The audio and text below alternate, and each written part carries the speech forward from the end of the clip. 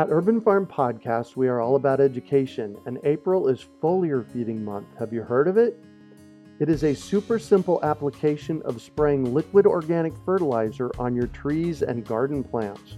The leaves, branches, and trunks are incredible at absorbing nutrients. And if your soil isn't great or your pH is off, foliar feeding is a quick and long-lasting fix to get your plants the nutrients they need. Want to learn more? Join us for our free online webinar on how to apply this amazing process to your gardens and fruit trees. Visit urbanfarm.org to sign up. That's urbanfarm.org.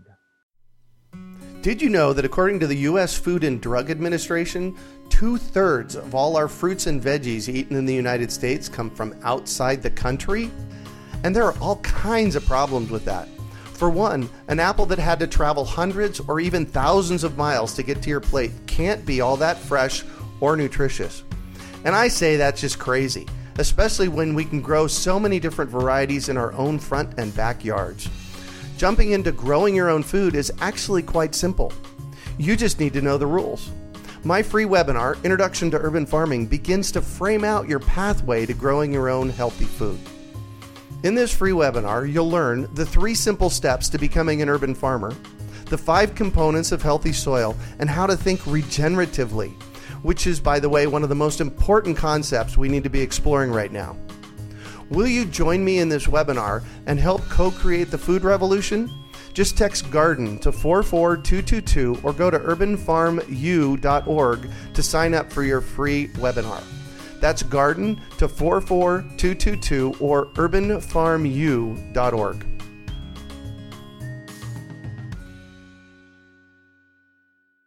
You're listening to the Urban Farm Podcast, your partner in the Grow Your Own Food revolution. Whether you've just been introduced to urban farming or you're a lifelong advocate, we're sure you'll leave feeling more informed, equipped, and empowered to dig deeper into the soil of your local food economy. With you every step of the way, here's your host, Greg Peterson. Today on the Urban Farm Podcast, we have Kamea Chayne, author of Thrive, an environmentally conscious lifestyle guide to better health and true wealth, to talk about her journey to sustainable and healthy living. Kamea is the content curator of Kamea World and the author of Thrive, an evidence-based guide to healthy living. She is a graduate of Washington University in St. Louis and is currently the marketing manager of Ethical Writers. Through her multidisciplinary studies and her multicultural background, Kamea developed a particular interest in the relationship between human health and world sustainability, an interest that eventually led her to write her debut nonfiction book, Thrive. By proposing a broadened perspective on health, one that encompasses the health of the mind, body, and our collective environment, Kamea hopes to empower her readers to cultivate meaning and create sustainability in all areas of life. Welcome to the show today, Kamea. Hi, Greg. How are you? I'm great. Thank you so much for being here. Yeah, thank you for having me. So I shared a bit about you. Can you fill in the blanks for us and share more about the path you took to get where you're at now? So I was born and raised in Taiwan, and then I came to the United States for university at WashU in St. Louis, where I studied psychology, marketing, and environmental studies. So studying psychology helped me to understand people, marketing helped me to understand business perspectives, and environmental studies helped me to understand how our natural world functions and the current environmental issues that we're dealing with. So I just felt like these perspectives are often viewed as being conflicting. We think of, people versus corporations versus nature, but I wanted to kind of unite the 3, which is why I incorporate positive psychology within the book, how connecting with nature is beneficial to our mental health, how living more meaningfully and making more meaningful decisions can make us more satisfied with our life, and incorporating business perspective. So understanding that we can practice dollar voting with our consumer choices in order to drive positive change in the business world. Because we often feel like we're powerless against corporations. Right. But the truth is that companies are running market surveys all the time to kind of gauge what we want to see and how to meet our demands. So, we can make a difference by making meaningful consumer choices. And then environmental studies, really emphasizing how much we impact our planet and vice versa, that everything is all connected. And in order for us to be truly healthy, we need to take care of our planet. Wow. So that was a mouthful that you just gave us. And we have a little secret here that we haven't let on to our listeners yet. And that's how old you are. You're only 22 years old. Well, actually 23, if that makes me sound any wiser. Okay, good. Well, happy birthday then. Thank you. Wow. That is amazing. So you got to tell us a little bit more about your past and how you came to all of this, because that's pretty amazing. Yeah. So I would say that my passion for sustainability was inspired by my travel experiences.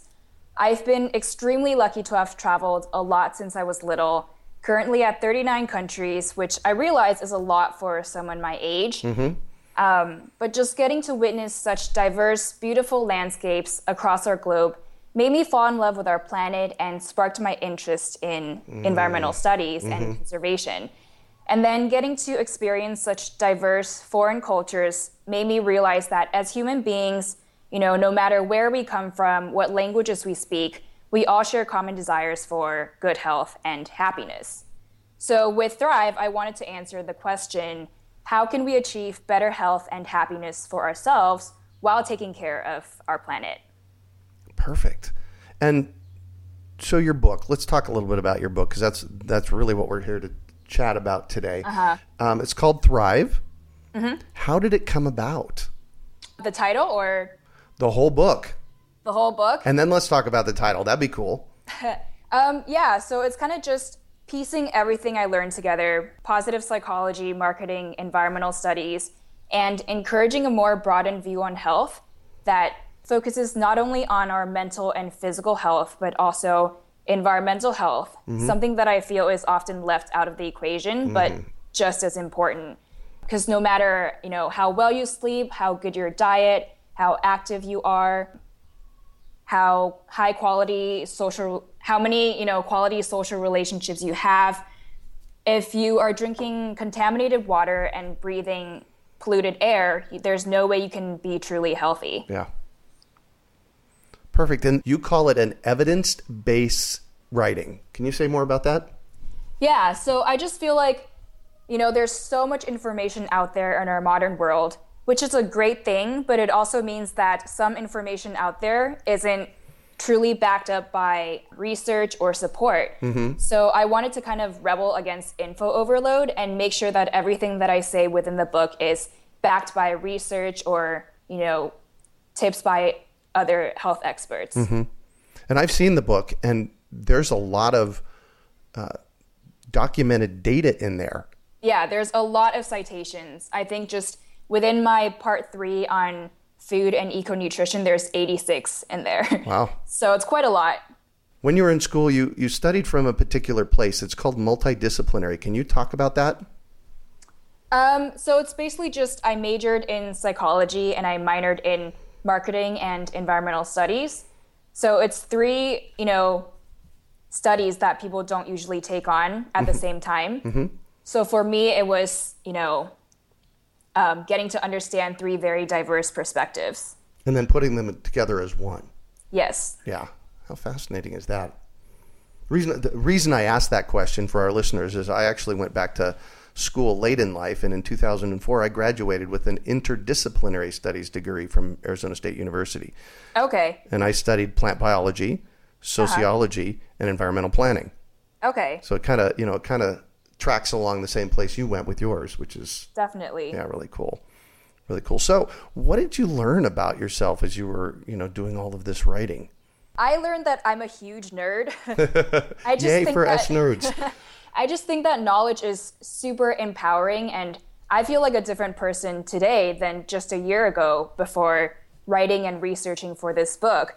I mean, have you ever had some sort of revelation that transformed the way you look at things? Absolutely. Yeah. Yeah, so for me, that was just realizing how much story is to be told behind all the things that we take for granted. So the water we drink, the food we eat, the consumer products that we buy, and all the indirect effects that you might have on our planet. So do you have a list of maybe the top 3 things that you suggest that your readers to do to impact their health? Let's go there first. So I think I'm going to kill 3 birds with 1 stone here. Okay, good. But just focusing on the process versus the end results. So in terms of psychology, this would be, focusing on doing rather than having at one point in time, because happiness is about an ongoing state of mind rather than, having anything at one point in time. Right. So that's focusing on the process of your life. And then in terms of physical health, I think while like measurements, how much you weigh, all that stuff, while it can be indicative of how healthy you are, it's more important what you do on a regular basis and how active you are rather than how much you weigh. So that also focusing on the process. And then in terms of the consumer products that we buy, really understanding the process and the story behind that product before buying it, rather than just focusing on the end results, which would be the physical properties of a shirt or how an apple looks. Perfect. So by making more meaningful decisions in all areas of our lives, we can boost our mental health, physical health, and environmental health. Perfect. So what are some of the things you do personally to live a more sustainable life? I really strive to practice everything that I discuss within Thrive, but of course I'm not perfect, and I'm still constantly trying to lower my personal environmental impact. Among those things is striving to make more informed consumer choices, like I mentioned, understanding where something came from, who made it, what environment it was grown in, because I really feel like it's this disconnect between us and the origins of our stuff that has led us to make decisions that we didn't know were self-destructive. And speaking of which, I was going to say, Greg, that I think what you're doing, encouraging and empowering people to grow their own food, I think it's amazing because it helps people to reconnect with nature and also just understand the whole process of growing food. So I just think that's really great. Wanted to tell you that. Thank you. I'm patting myself on the back right now. Yeah. And the second thing that I'm really striving towards is the zero waste lifestyle. I'm not sure if you're familiar. Oh, yes. But please tell our listeners because it's a fascinating concept. Yeah. So it's a lifestyle inspired by Bea Johnson, who was a mother of 2 in California, and Lauren Singer, who is a recent university graduate living in New York, I believe. But it's just about really cutting down on any waste intended for landfills. So any waste that can be composted or recycled will go to landfills. And this is what you really try to cut down on. So the 5 R's that Bea Johnson promotes is refuse, reduce, reuse, recycle, and rot. And only in that order, she says. What was the last one? Rot, so composting. Oh, yes. Oh, got it. All right, cool. Yeah. So for me, just really learning to refuse things, especially free stuff that you feel like you should accept because they're free, really helped me to cut down on the amount of waste that I've generated. But I'm nowhere near achieving completely zero waste at the moment, but it's something that I'm working towards. Great. So for me, that conversation lives in the process rather than the end point. And what I mean by that when I say that is that I don't know that it's truly possible to live a zero waste lifestyle in our culture. Could we really get to a place of throwing nothing away? So what's your thoughts about that? So I think completely zero waste for landfills is extremely hard. But Bea Johnson and her whole household, she has 2 children, her whole household of 4, the amount of trash that they generated in the entire 2015 is like they fit it all in a tiny jar. So It's been done by a whole household together. Yeah. And I think the main tip that she gives is to bulk buy as much as you can and shop at farmers markets where they avoid putting stickers on your food or like packaging your food. So yeah, and just, if it's a packaged product, look for recyclable packaging. Because recycle is one of the R's that you can do. Yeah. So either stuff that's compostable or recyclable. Perfect. So aside from wellness and health, what other interests do you have? I'm really interested in anything creative. So music, art, design, food. But, as I develop my passion for sustainability, I think I'm now interested in sustainability as it applies to all of these things. Mm-hmm. And I talk about sustainable food in Thrive and sustainable design and fashion. I'm going to look more into music and maybe the psychological benefits of listening to music more. Uh-huh. But I haven't touched too much upon that, but I'll do that. Nice. Yeah. Nice. So what would you want people to take away from reading Thrive? Okay, so I don't want to give away too much of the book. Uh-huh. So hopefully people would still be interested in reading it. But I will say that I think it's important for us to take on a broadened perspective on health, considering the direct and indirect effects of our choices, and also not just considering our mental and physical health, but environmental health. Mm-hmm. Yeah. Perfect. So we touched on it briefly earlier, and you kind of explained the book. Where'd the title come from?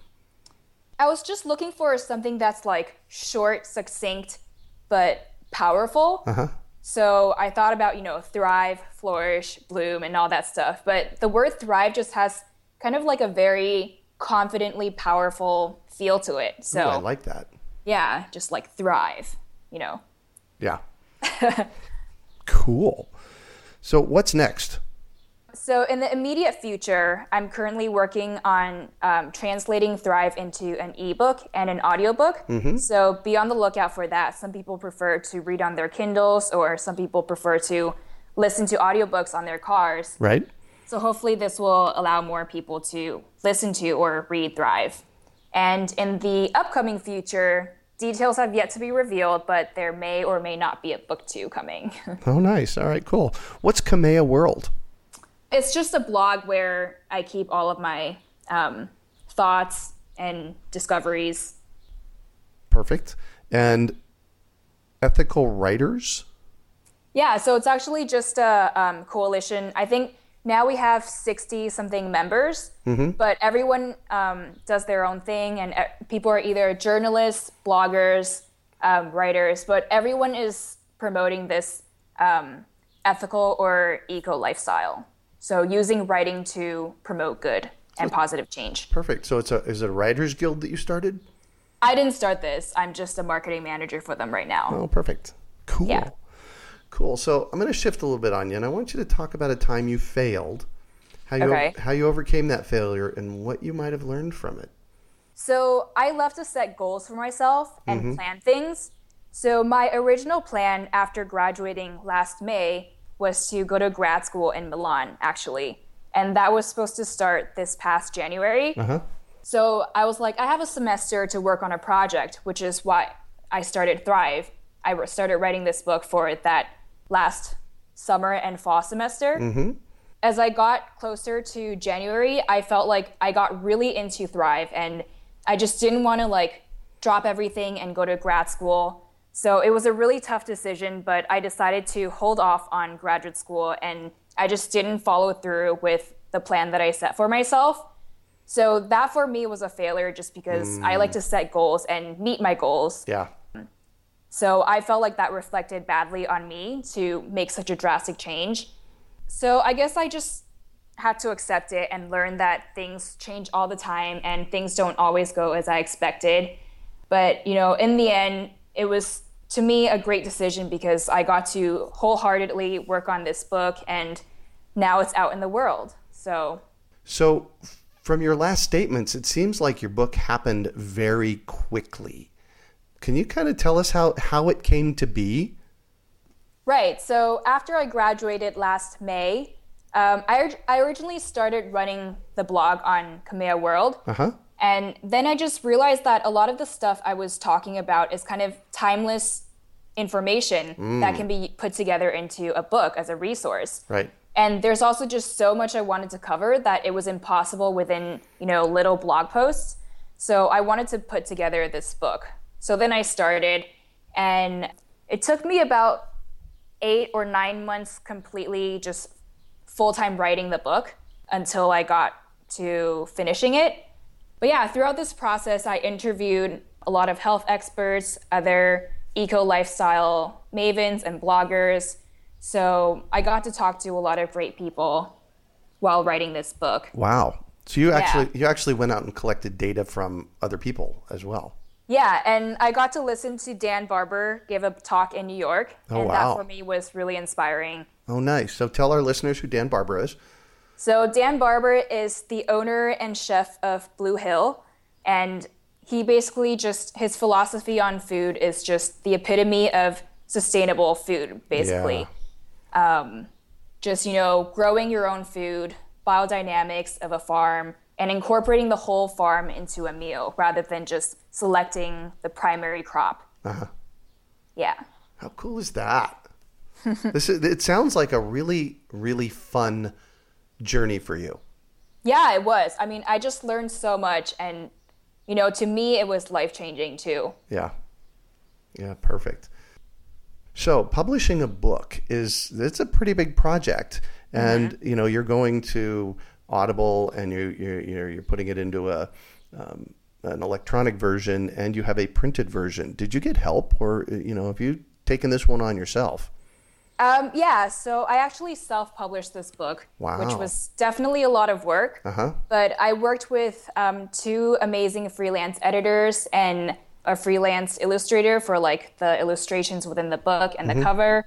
But I did not work with a publisher for this, so I've had to do a lot of the promoting side of it by myself too, which has been a lot of work, but it's also been fun for me too, because I studied marketing, and it was fun for me to apply all of those skills into a real life project. Yeah, make it into something. Yeah. Wow, how cool. How has that experience been for you? It's been a lot, to be honest, because I'm having to take on what entire companies do alone. But it's been super fulfilling so far, and I've really enjoyed it, and getting to meet, amazing freelancers. Mm-hmm. Wow. Because I just have to say that, first of all, publishing a book is a pretty brave thing to do, but actually taking it on and self-publishing, I've done that before. It's a lot more work, and I just say it's really brave. So good on you. Good on you.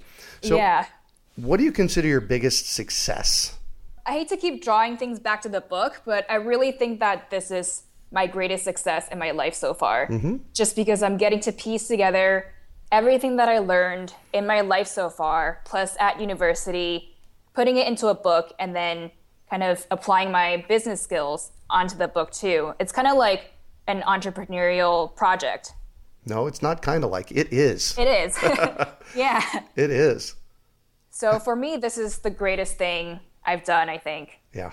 And I'm super excited to share it. Well, and just yay, congrats on that. Thank you. So what drives you? I think just the thought that I can make a positive impact on other people drives me.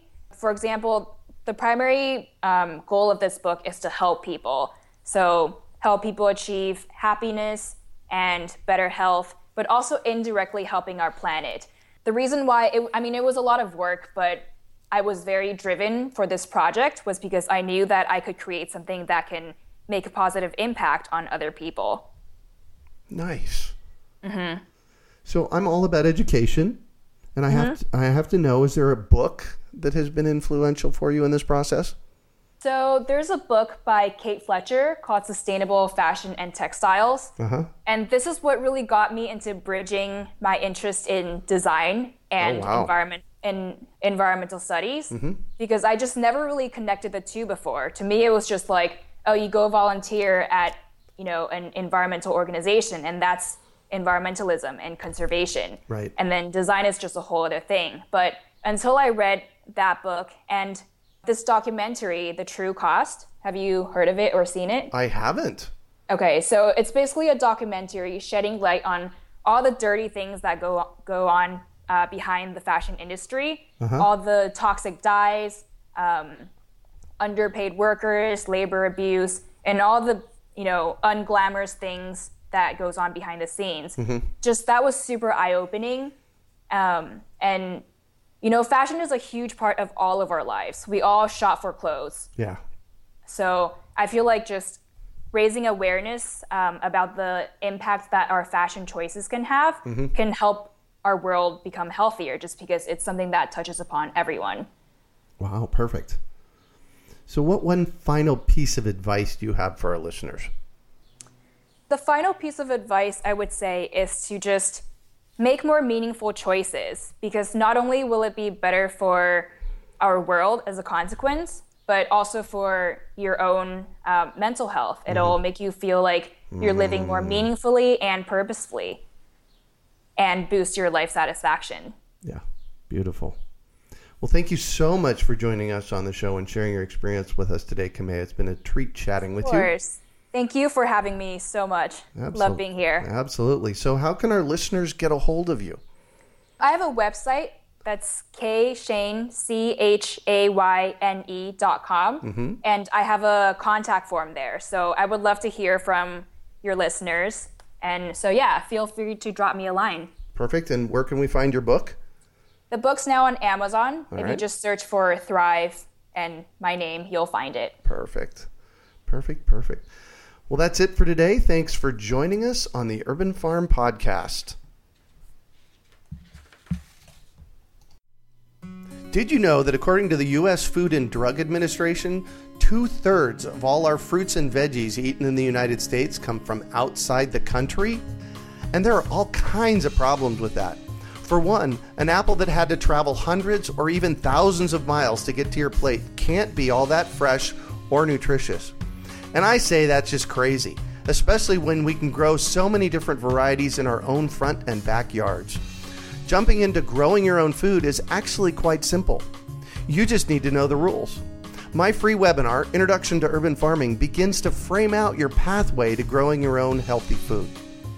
In this free webinar, you'll learn the 3 simple steps to becoming an urban farmer, the 5 components of healthy soil, and how to think regeneratively, which is, by the way, one of the most important concepts we need to be exploring right now. Will you join me in this webinar and help co-create the food revolution? Just text GARDEN to 44222 or go to urbanfarmu.org to sign up for your free webinar. That's GARDEN to 44222 or urbanfarmu.org.